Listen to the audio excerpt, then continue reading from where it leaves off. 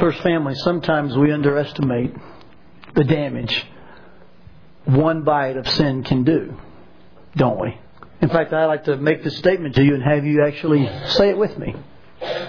Never underestimate the damage one bite of sin can do to the bushel of fruit in the orchard of God.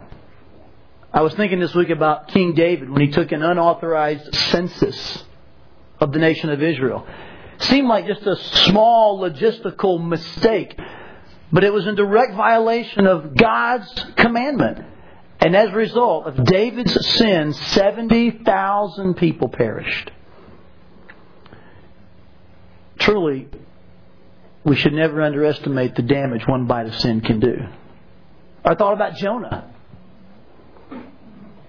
who on his on his run from God, shall we say, down to Joppa and down to the ship, he almost cost an entire crew their life. The storm was raging, the ship was about to go, and only on his deathbed confession, shall we call it, did they take Jonah and toss him overboard and save their own necks. He was underestimating the damage one bite of sin can do, wasn't he? And who can forget Adam,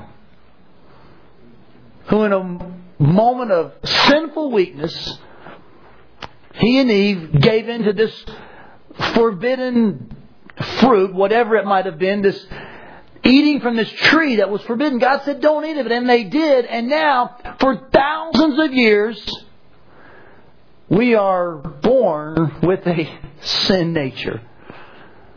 Thanks, Adam. Appreciate that, right? Hey, guess what? Never underestimate the damage one bite of sin can do. Such is the case with a man named Ken.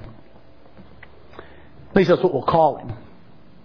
He was a pastor, and Ken had found himself more and more pulled toward pornography, and he had been checking out different images and websites and storing them on his personal laptop. He also used this laptop to coordinate with his Sunday presentations. And one Sunday, after a unifying time of worship, and the congregation seemed very prepared for his delivery of the message, he took his remote to click on his first slide, and instead of that opening slide describing where he might be preaching from, a vile, pornographic picture appeared to the whole congregation. And yes, Ken's wife and family was there. What started out to be a very celebratory service ended up in tears and shame, as many of the flock, including his family, were now publicly affected by his apparently private sin. You see, folks, too often we underestimate the damage one bite of sin can have, don't we? Joshua 7 screams this at our church. And it hollers from the mountaintop, don't underestimate the damage sin can do. Will you turn there? Joshua chapter 7. Let's see an Old Testament story of the effects of sin. And its damaging consequences not only to one man but also to those around us. I want to warn you as you find Joshua 7. This is a somber chapter. You'll find that as we delve into this for a few minutes, it will seem somewhat sober in this room. But it's my intent not to leave us there, but to find the good news in the end. So hang with me, would you, First Family?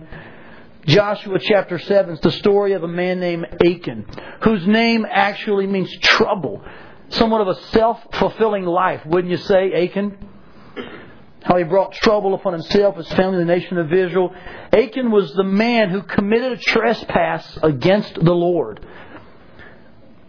As a result, not only did his family suffer ruin, 36 of his fellow soldiers died. The nation of Israel suffered their only defeat in their entire Promised Land military campaign, all because of one man named Achan, who sinned against the Lord, and it's described for us in Joshua chapter 7. Now, this is a lengthy portion of Scripture. I'm not going to read the entire chapter. I would encourage you, though, as I highlight some principles and observations, that you read the verses on the screen behind me. And I think you can do two things at one time, kind of read and listen at the same time. Even in your lighthouses and small groups this week, read this entire portion of Scripture. I'll pick out a few verses and I'll show you the flow of the passage. But it'd be very effective, even as families, to just read these 26 verses at one sitting. And you'll get a sense of the sobriety of this situation. You say, Todd, what really happened? Well, the very first verse of chapter 7 explains what happened. Achan committed a sin that was a violation against God. Look at Joshua 7:1. The Bible says that the Israelites acted unfaithfully in regard to the devoted things. And that's speaking there of all that was in Jericho after they conquered it, remember? Well, apparently they want to take anything. But Achan, the son of Carmi, the son of Zimri, the son of Zerah, of the tribe of Judah, he did exactly that. He took some of them. Now, Jericho was the first fruits to God. All of its belongings belonged to God, but He took some. And because of this, look what the last part of verse 1 said. The Lord's anger burned against Israel. One of my first observations is to share this with you, that sin violates God. In fact, I'd ask you to underline two words in 7:1. The words acted unfaithfully. Because in the Hebrew language, they bring a sense of watch this now, they bring a sense of immorality into focus. And that is what sin is. That's what happens when we sin. We choose something or someone else over Jesus. It's spiritual immorality. Remember, church, God has chosen us. We are His bride. Amen? I mean, we are His prized possession. He's waiting for the day when He will call us to heaven and we'll celebrate with Him the marriage supper of the Lamb. And while we're in waiting, the audacity of those He would call His bride to choose substitutes, it's spiritual immorality. Now I pray that hits you deeply and intensely, because it needs to. Because sin is more than just a mistake. I didn't just hurt my friend. I didn't just say a bad word. We violated God. Are you with me, church? And much of the curse of the 21st century American church is that we have a strange callousness to this thing called sin. Things around us, words near us, relationships, things that happen, they just don't bother us anymore. And we laugh at folks who seem too sensitive. We kind of snicker when they seem a little strange. They're a little strict. They seem kind of weird. The truth is, we've lost a sense of God's holiness, and we're becoming way too accustomed to what is actually a violation of God's commands. You see, sin is far more than just acting in a bad way that affects others. It is first and foremost a violation of a vertical relationship. Are you with me, church? And sometimes we start horizontally first. Oh, I messed up and so-and-so thought this. Or I messed up and so it hurt that person. That's not wrong, because sin has an outward effect. And we'll see that in a minute. But guess what? Long before it has that effect, it has a vertical effect. It violates God. It's spiritual immorality. In this very first verse, none of the children of Israel even knew what was going on. Did you know that? Those things were hidden in His tent, and yet God's anger burned. It was an act of unfaithfulness. I say to you, before anyone knows about your sin, God knows. He knows now what you've been hiding for the last 3 months, the last 3 years. He knows now what you did last night that you think no one will ever find out. He knows. And you may be sitting there kind of smug thinking, man, I'm going to get out of this one good. You know what? God already knows. And you have violated this vertical relationship first and foremost. One of the problems that we as a church, as a church in America are experiencing is that doesn't bother us anymore. You ever notice that? It's like things get to be a big deal when other people find out. But I got to tell you something. God already knows. And that alone ought to bring us to our knees. That alone ought to cause us to repent. Seek the face of God in forgiveness. even if nobody knows. Because sin violates God. But let's personalize this, shall we? And that's a principle that's true, but let's make it personal. The real truth is this. My sin violates God.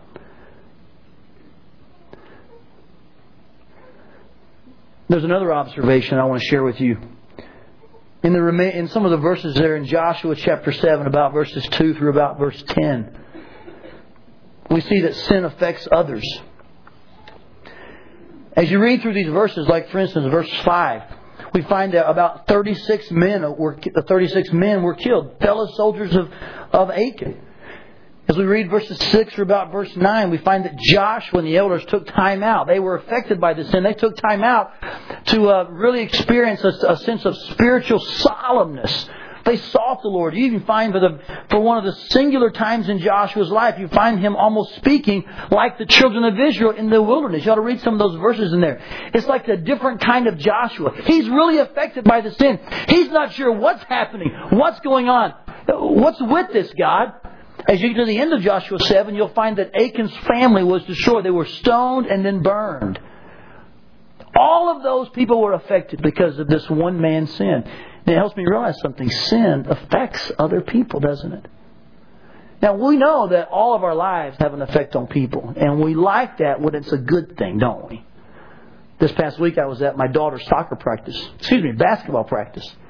I'm standing on the end wall talking to some of the dads there, and one of the dads was commenting about, after this practice, I've got to run over to another practice and pick another daughter up. And I said, yeah, I've got to go pick one of my daughters up from another practice. And he said, I get my son to a new practice. I said, oh, where's your son playing? He said, oh, my son's in this new Ankeny basketball league. I said, oh, yeah, I heard about that new one starting, kind of an AAU type of team for the city so they can kind of get more guys involved, kind of feed the high school. And he said, yeah. He said, and you know who's coaching it, don't you? I said, yeah. He goes, Andrew Farmer. So I was like, oh yeah. He said, you know Andrew? I mean, it's like I'm talking about a celebrity, this guy, you know? And he goes, Andrew. I'm like, yeah, I'm Andrew's pastor. He said, oh, you're Andrew Farmer's pastor? He couldn't believe this, you know. He's so excited. I said, and I started kind of puffing up a little bit, you know, because I'm Andrew's pastor. And so I said, you know, I've actually played ball with Andrew several times, and he's really good, and we're talking. And I mean, Andrew's life and his past experience at Ankeny High and how all those basketball things he's done and baseball things, I don't know who this guy was, but I was a better person. I was affected in a positive way because of Andrew's life. We like it when it happens on a good front, don't we? Can I say something to you? The same principle is true negatively. How you live and conduct yourself and what you do affects people around you. It's true in Joshua 7. It's true in 2007. It's a principle that we need to really grasp, that my sin affects others. Hey guys, what you do when you think no one's looking affects your wife and your kids. Hey, single guys, what you do when you think no one's looking affects who will one day be your wife. Your character and how you handle your money. Hey, ladies, the way you use your tongue and the way you talk, and we can go down a list of things for men and women, all of us, how we conduct ourselves. No man's an island, no woman's an island. We affect other people. I encourage you to think about the body before you sin. Amen? Think about the people you're connected to, your small group, your lighthouse, your family. Because this principle holds true. And we don't break principles. Principles break us. Are you with me? Sin affects others. I noticed another observation here in Joshua 7. Joshua obviously was pleading with the Lord about what to do. Here, the Lord's anger is burning against Israel. It affects a lot of people. In verse 10, the Lord says to Joshua, stand up. What are you doing down on your face? Israel has sinned. And then for the next several verses, all the way through about verse 20 or so, 21, we see Joshua dealing with this sin based on the Lord's commands. It teaches me a simple observation. Sin demands action. Now, notice in the text here the action that Joshua took. I'll just take you to a few verses that are selected here to give you the point. Look about verse 12. Joshua had to take action because God said, I will not be with you anymore unless you destroy whatever among you is devoted to destruction. So Joshua's clear-cut goal was to destroy that sinful thing among them. That sounds very harsh. It sounds almost incomprehensible. But that was God's order. Otherwise, the people were not in a place of God's blessing. Look at the end of verse 13. You cannot stand against your enemies until you remove it. He didn't say until you put up with it. Are you with me? Remove the sin. And so here's how Joshua did that. The Bible seems to indicate that they brought these people tribe by tribe, and then clan by clan, and then family by family. And somehow, in that, I'll call it a national lineup. You can almost see in your mind's eye, the glass, and here's Joshua on this side of the glass, kind of doing the finger at people, trying to make sure he points out who the right person is and who sinned. And I don't know if God told Joshua, then Joshua selected him. I don't know if God actually told the whole crowd. We don't know. But there's this kind of processional, this national lineup. They found the tribe of Judah. They found the right clan. They found the right family. And it comes down to where they found the right man. Now here's what I think is interesting. In Joshua's dealing with this sin, you don't find Achan ever fessing up prior to being cornered by Joshua, do you? Now, I'll be frank with you. If I'm in this, and I'll use the phrase national lineup again, if I'm in this filtering process where I can sense, wow, all the tribes are here and they filter down to my tribe, and all the clans are here and they're down to my clan. If I know that I'm kind of the guilty party at some point, I think I might just say, hey, stop the process. It's me. You kind of maybe want to seek forgiveness early on. Are you with me? If you know it's kind of coming down on your neck. But I think it's very odd that Achan waited until the very last minute, didn't he? In fact, he waited until verse 19. When Joshua, with a finger perhaps to Achan's chest, that's a little added in there, by the way, you won't find that in the verse. He seems to corner him and he says, hey, we've been through this whole process. We've come down to one man, Achan. Tell the truth. Don't hide it. Give glory to God. And only then does Achan, in verse 20, respond, it is true. I have sinned against the Lord, the God of Israel, and this is what I have done. When I saw in the plunder a beautiful robe from Babylonia, 200 shekels of silver, and a wedge of gold weighing 50 shekels, then I coveted them and I took them. And they're hidden in the ground inside my tent with the silver underneath. There it is. The admittance of what happened. Now, we don't know if that was a confession or just an admittance. We don't know. We have good folks in this church who think that was Achan's confession. He was apologetic and repentant. We have other folks who think it was just kind of his statement of, hey, you caught me. This is what I did. You got me. Way to go, Joshua. I don't know which it is. I know kind of where I lean. I tend to think this is more of an admittance. And I base it on mainly the fact that Achan waited till the very end. I tend to think a truly repentant heart's not going to wait till they get caught. But probably if they sense the hammer coming down slowly, he's going to jump out of line and say, hey, wait, stop. Don't let everybody go through this. It's me. I'm the problem. Second thing is, I find that God's judgment did not stop after this admittance. The judgment is still carried forth in full to Achan and his entire family. I tend to think this is more of a blatant type of in-your-face for making, like, okay, yeah, you're right, Joshua, you got me. Here's what I did. I saw in the plunder the Babylonian robe. I saw the gold, the wedges of gold. I took it and I coveted it. Yeah, that was me. You nailed me. That's kind of what I sense in the verse. That's an opinion there. That was the result of Joshua taking action. Listen very carefully. That seems really crass and harsh and like, wow, that's pretty tense. But that's what it takes to deal with sin. It sometimes takes a finger in the chest, an eye-to-eye conversation. It takes a bold stance. It takes the prospect of severe consequences for some people to turn from their sin. Are you listening to me, First Family? I know this is maybe not the most PC kind of talk you're expecting, but let me be very clear with you. Sin demands action. And this is seen throughout the Scriptures. And much of the church in this century is dropping the ball in this. We are way too passive in letting our brothers and sisters persist in sinful lifestyles without an arm of compassion to say, hey, you're killing yourself, man. And finding a way with boldness and compassion to be the body of Christ. Let me remind you, in 1 Corinthians, Paul encouraged the church there to expel an immoral member. It was a man, and he's unnamed, but Paul said very clearly, get rid of the immoral member in your body.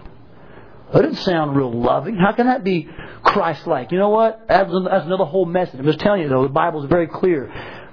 Deliberate, ongoing sin takes action. Are you with me? It's called church discipline. I remind you also in Acts chapter 5, when Ananias and Sapphira came forward and they said they gave a lot of stuff, a lot of money, and they didn't really give it. In front of the whole church, they were both struck dead. At the end of Acts 5, the Bible says this, that the whole church was seized with fear. You know what's lacking in a lot of churches in America? Fear. It's like a big party, man. Everybody can do what they want to do and just feel good when you come on Sunday. Excuse me. There's a holy God who has laid out His Word for us about how we ought to live. And sometimes when that Word's not being obeyed, we need to get out of our passive modes and fearful modes and in a kind but compassionate way deal with sin. Now, I think that starts, first of all, with every man dealing with himself and if they're married with his family first. Amen. What if God said to you what He said to Joshua? Stand up. What are you doing down on your face? Remember last week we said the best place to be when you're in spiritual warfare is on your knees? There are times when the warfare is clear and the action plan is laid out that you need to get off your knees and pray and get to fighting physically, so to speak. Not necessarily like this, but you know what I'm saying. Deal with stuff. A lot of men are way too scared of their wives. Way too fearful of consequences to ever bring up a hard subject. And so they live in misery and they walk on eggshells and they never deal with root causes. And sin continues to bring families to major dysfunction. Hey, you know what, men? Stand up. In a kind, compassionate, but clear way, be the man God wants you to be in your family. See, sin demands action. It may be that way in relationships. It could be that way in your own heart. But sin demands action. Your sin demands action. My sin demands action. It's a personal thing here. Quit looking the other way. The reason that sin demands action is because often when sin is exposed, it's just simply the visible side of what's been going on deep inside. It's just the outer expression of what's been kind of in the womb for a while, shall we say. That's another observation I learned in Joshua. Look with me, the end of Joshua, about verse 21, let's say. In Achan's confession, the action has happened. They're going to take the family out, of course. They're going to stone them and burn them. And it's in this confession that Achan shows us something very interesting about how we sin. Look what he says. He says, I saw these things in there, this beautiful robe, this money, and I coveted them, and then I took them. Notice the order there. Inner covetousness, then outward thievery. Sin always starts inside. You listening, church? Sin always starts right here. Which is why for the last several weeks, especially since we began Joshua, we have been encouraging you to win the battle of the heart. Concentrate on the inner victories. For that's really where spiritual victory is found. It's not in pretense on the outside or acting like things are okay. But when we are willing to deal with what's going on in the heart, win the battle inside. And that's where victory is found. Achan did not win that battle. He gave into covetousness, and the outer action of that was stealing.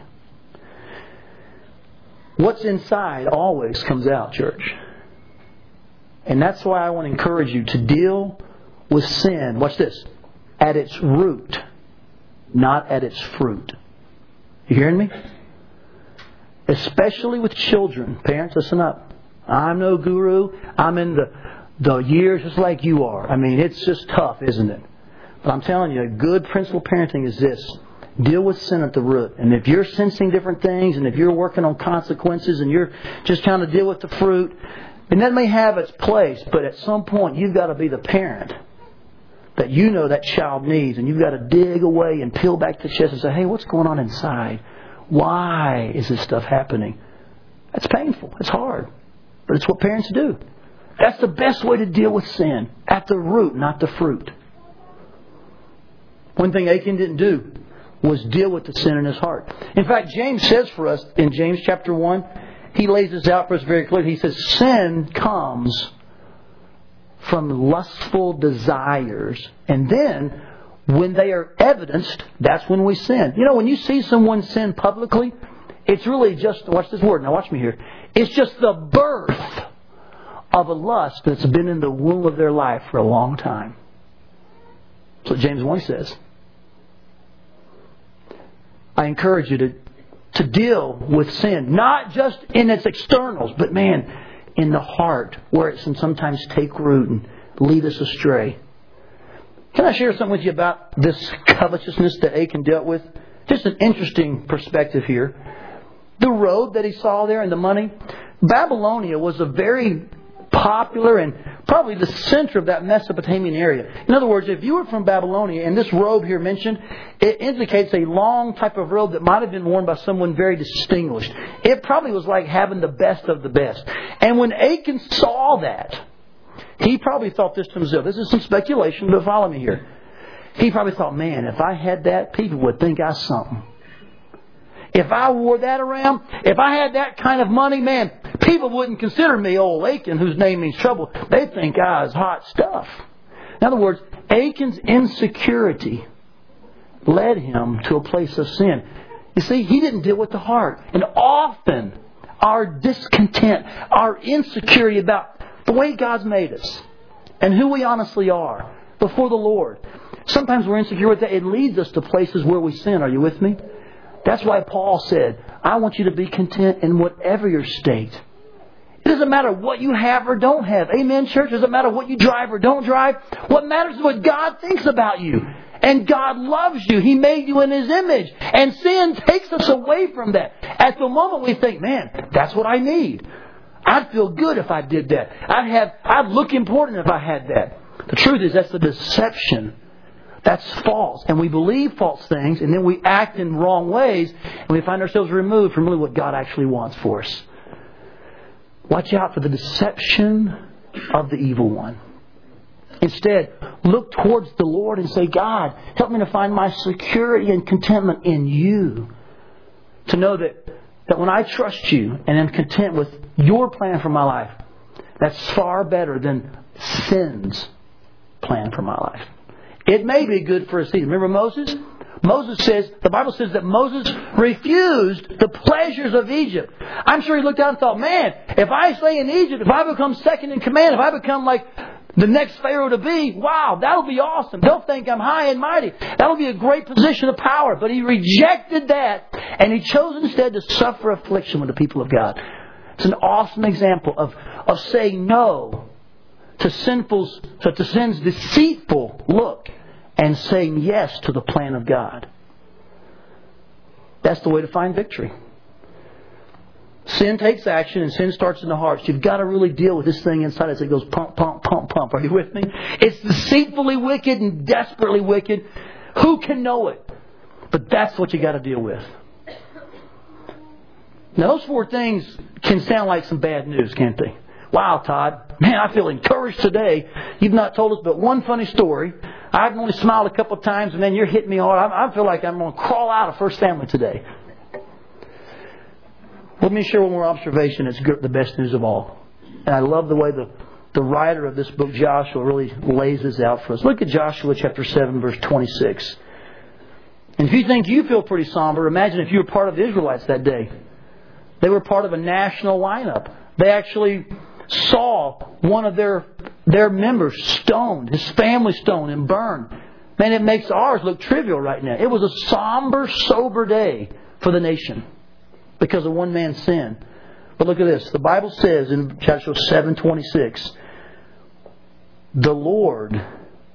then the Lord turned from His fierce anger. Do you see that?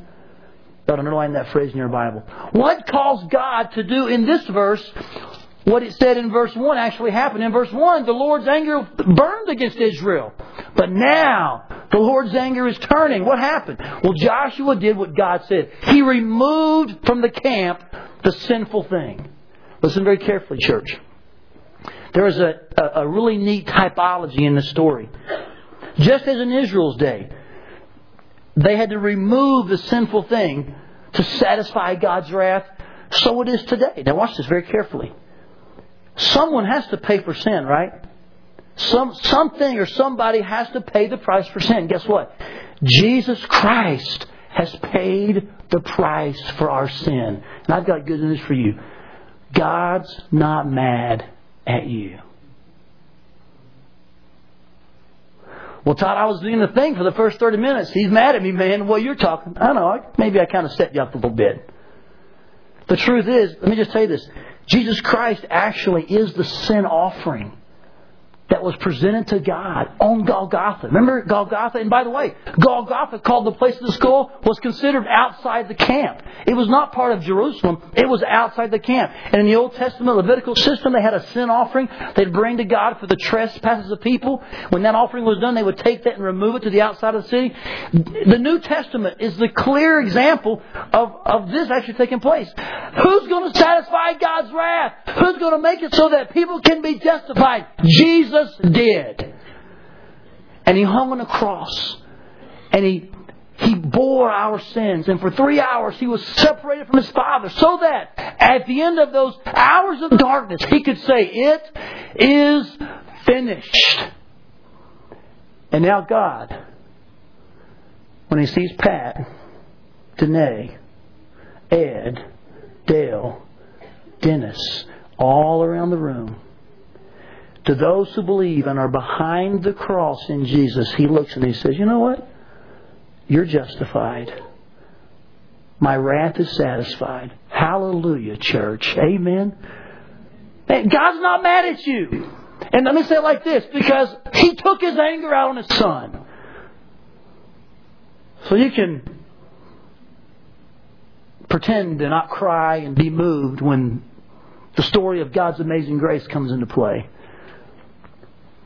But it sure moves me, because an almighty, holy God chose to let His only Son bear all the penalty of my sin. So that a rotten, stinking, used to be red-headed, now bald-headed, most just guy with tons of problems and a smart mouth and all these kind of things as a kid, and they still stick with you this day. All these things that dog my feet and cause me problems. All the ways my humanity sometimes is way too evident. So that God could say to that kind of man, "Since you believe, I consider you justified because my Son bore your sin." I don't deserve that kind of love, people. I don't deserve that kind of grace. But I praise God and give hallelujahs for His grace. You know, one of my favorite verses describes this whole process. It's in 2 Corinthians. I want to ask you to read this verse with me, because this is when Christ became our sin. This is when God removed the sin so that we're not bearing it. Jesus bore it all. Look at this verse. Read it with me, shall we? God made Him who had no sin to be sin for us, so that in Him we might become the righteousness of God. That's a completely unfair exchange. You don't deserve any hint of that. But God is so awesome. He is so gracious and merciful. And somehow, when His holiness was met, He then extended His grace to all of us who were unholy. Now, I want to tell you something. This verse is incredibly strong, because it doesn't mean that Jesus bore our sins to the cross, and like a Santa Claus would carry a bag of toys. Sometimes we picture Christ carrying our sins to the cross, and I've heard that used. That's actually a very untheological depiction. The Bible clearly says that Jesus Christ became sin for us. Listen very carefully, church. It is theologically accurate to say this, that in 3 hours on the cross, when God turned His back on His Son because He couldn't look at sin, Jesus Christ became sin. He was sin, the sin offering. That's hard to imagine, isn't it? Someone who is God, deity wrapped in flesh, holy, for 3 hours, becoming sin. But that's what it took so that you and I could be saved.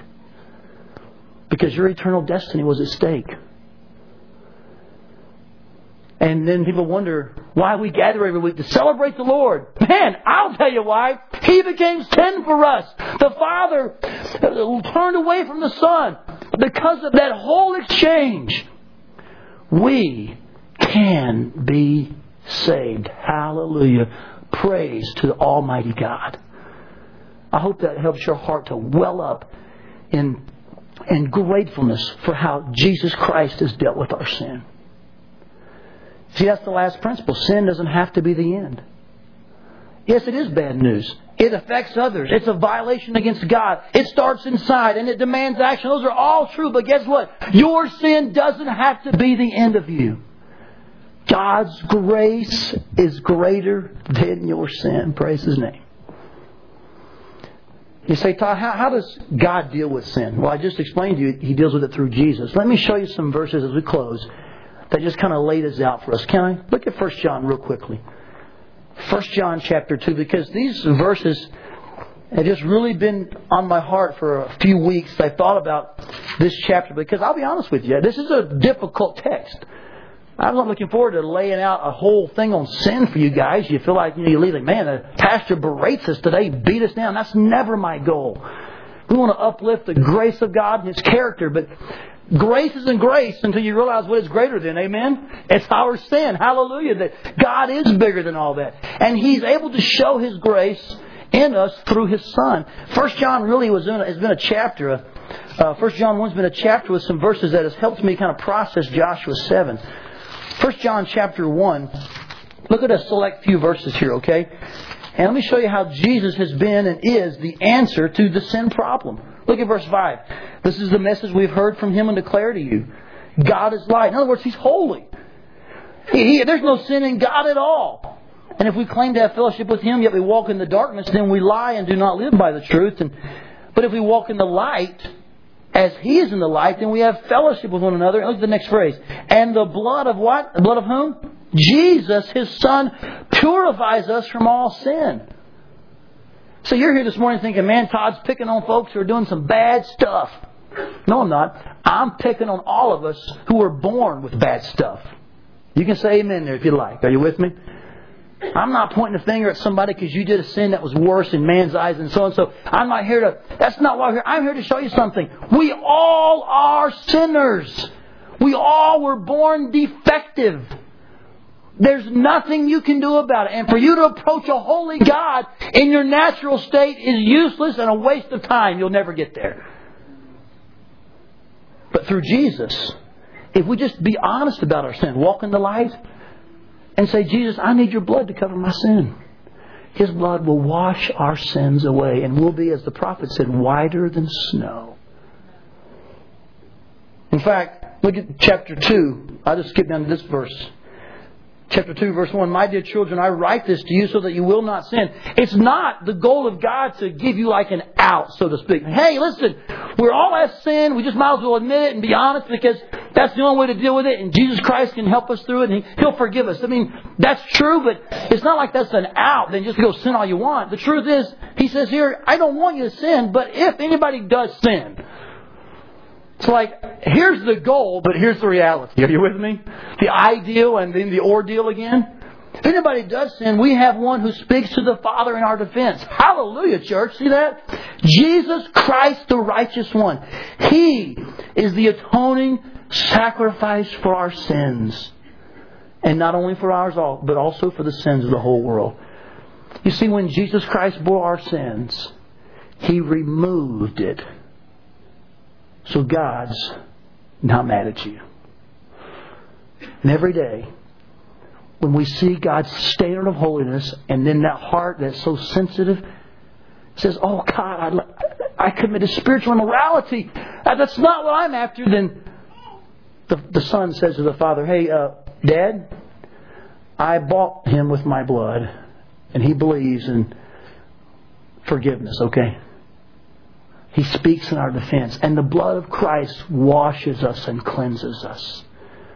Jesus is the answer to our sin problem, not only at salvation, but continuously in our sanctification. Amen.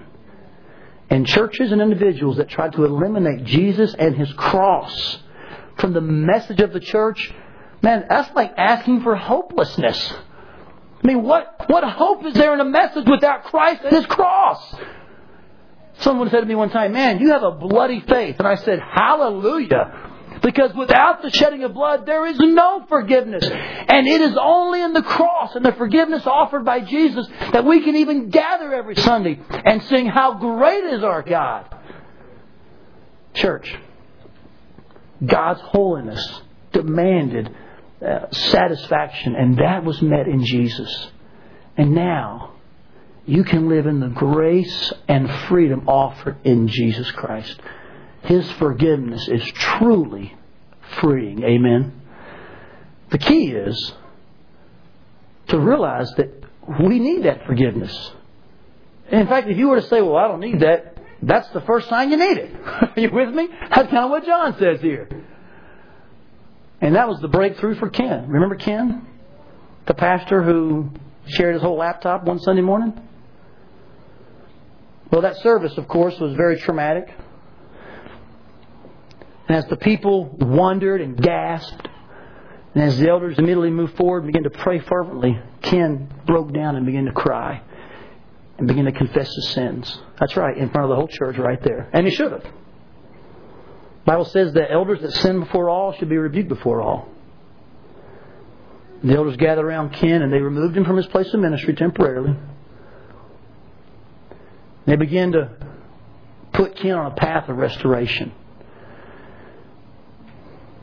I quote to you from an article that Ken wrote about that day in his life.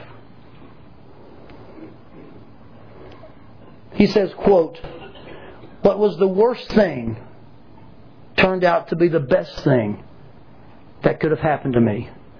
Because today I am free from the bondage and burden of pornography. That's what confession did for me."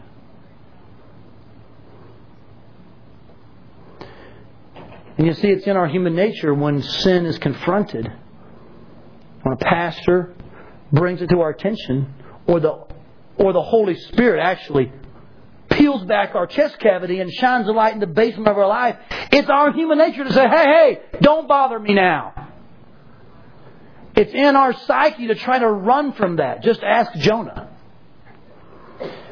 But it's in our best interest to see that Jesus Christ calls us to confession, because in confession we find restoration. What are you doing with your sin this morning? Well, I'm trying to keep it hidden. Bad idea. Well, I'm trying to work the best I can on it. Not a very good idea. Have you taken your sin to Jesus in confession so that He can forgive you and put you on a road to restoration? If you don't, you're headed for a dead end. That's the only place sin leads. In fact, James said it, remember? Sin, when it is finished, brings forth death. But as Ken wrote in his article, he said his dead end was a wonderful U-turn. And he got to the end, and that terrible Sunday was the day he repented and said, God, I agree with you about my sin. And his U-turn ended up being the best thing for him and his flock. Ken now pastors. God has restored his ministry. Hallelujah for the grace of God. But it didn't come prior to confession. And this morning, I just want to ask you, in an authentic, humble way, are you letting Jesus deal with your sin? Are you letting Jesus deal with your sin? Say, Todd, how will I do that? What's the first step? Confess. Just say, God, I agree with you. You see, that's what the word confess means, you know. Confess means to say the same thing. And it's the first step toward a breakthrough when we say, God, you're right about sin and I'm not. And I confess to you, I want to be right. That's the very first step. This morning, will you let Jesus deal with your sin? It may be a specific sin for someone here that you've been hiding for some time. It could be just a general sinful lifestyle that maybe you as an unbeliever have lived for years and you've never thought twice about what that means. But this morning you're like, you know what? If the end of my sin is death in hell, how do I get out of that? If you're saying Jesus Christ is my answer, I want to believe. We can help you with that. Just pray and ask the Lord to forgive you based on the cross of Christ. Say, Lord, I believe Jesus Christ is the only way and His death forgives my sins. It may be from a specific sin to a lifestyle, but whatever the case, confession is the first step. So I call you, church, to confess and deal with God. And let Jesus handle your sin. Amen.